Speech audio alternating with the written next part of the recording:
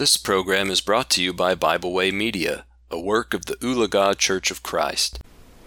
In the book of Nehemiah, we read where Nehemiah and God's people were rebuilding the wall at Jerusalem after they had been released from Babylonian captivity.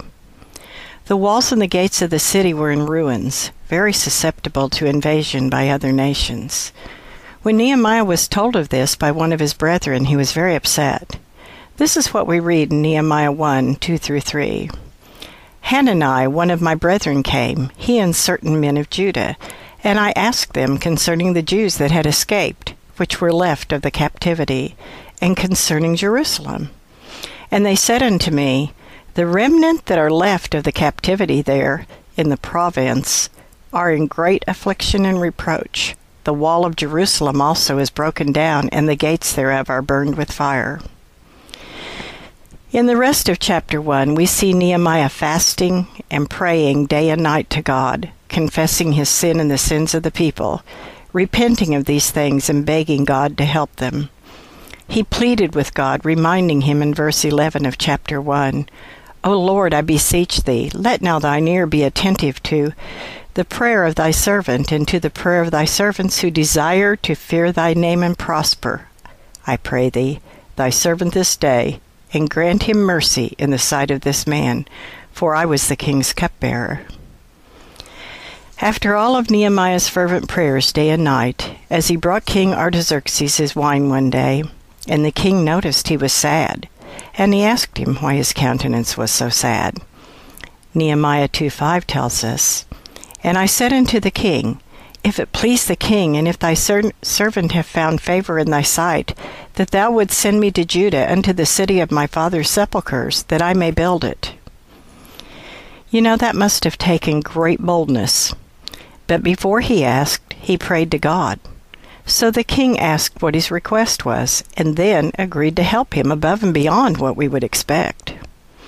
There's many lessons in just these few passages. Nehemiah's humility, his understanding that he must keep God in the uppermost part of his heart, and his actions, his prayer offering praise to the Creator, his confession, and repenting, and then moving forward, trusting in God's care that he would be with him. Furthermore, Nehemiah's respect for the king under whom he served, his boldness to fully explain the situation, and his willingness to show that he had a plan to help fix the situation spoke volumes. He left nothing to chance, nor did he hold back any truths. Through King Artaxerxes and God's servant Nehemiah, Jerusalem would be restored. All of this was needful to accomplish the will of God in his great plan of redemption. But the story, or account, of this does not end here. It's just the beginning. We're going to witness a great victory for God, for his people, and a multitude of wonderful examples for us today as we go about our work in the kingdom of God. Anytime God's children go forth to work fervently to glorify him, Satan is in the background working fervently to undo everything we attempt to do. We need to understand that before we even begin. If we are not able to withstand the enemy spiritually, physically, psychologically, and emotionally, we will lose. So how did Nehemiah fare in his effort to rebuild the wall? Tenacity, hard work, faith, prayer, encouraging the workers and discouraging the enemies, and by unity with brethren. That's how they win. We all win when we work together on the same team. We are all God's servants, first and foremost. Secondly, we're all brethren, a family of God. We are doing a great work. Yes, we need to recognize that we are all workers who are commanded to be building up the kingdom of God. And as builders, we will have to work tirelessly, as the brethren did in Nehemiah's day. They met with opposition and taunting. Nehemiah preached unto the people, Nehemiah 2:17-18. Then said I unto them, Ye see the distress that we are in, how Jerusalem lieth in waste, and the gates thereof are burned with fire. Come, and let us build up the wall of Jerusalem, that we be no more a reproach. Then I told them of the hand of my God which was good upon me, as also the king's words that he had spoken unto me. And they said, Let us ride up and build. So they strengthened their hands for this good work.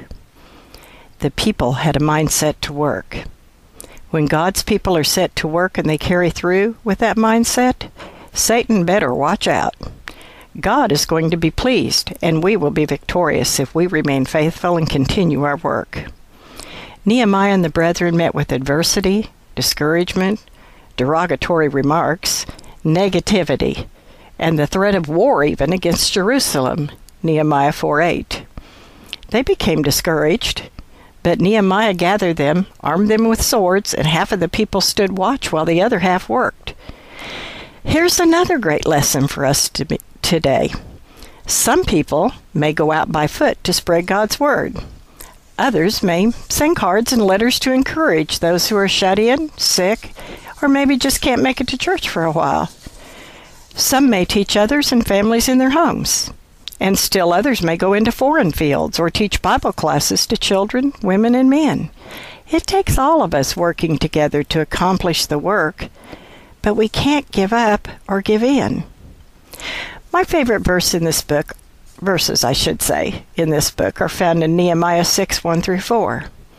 Now it came to pass when Sanballat and Tobiah and Gershom the Arabian and the rest of our enemies heard that I had builded the wall, and that there was no breach left therein, though at that time I had not set up the doors upon the gates, that Sanballat and Geshem sent unto me, saying, Come, let us meet together in some of the villages in the plain of Ono.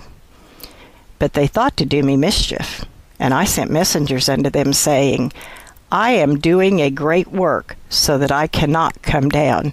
Why should the work cease, whilst I leave it, and come down to you? Yet they sent unto me 4 more times after this sort, and I answered them after the same manner. Great job, Nehemiah. I want that same tenacity that he had. But I know that I'm going to have to cultivate it in my heart and mind and follow up with action. Because the Sanballats and Tobiahs of this world will never cease. They belong to the prince of this world, not God. They would try to destroy anything that is godly.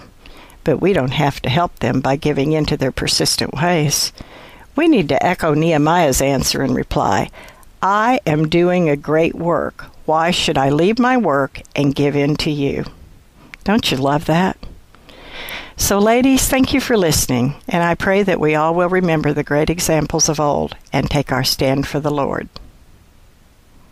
We hope you enjoyed this program. We encourage you to subscribe to our podcast on Pandora, Spotify, or Podbean. Thanks for listening.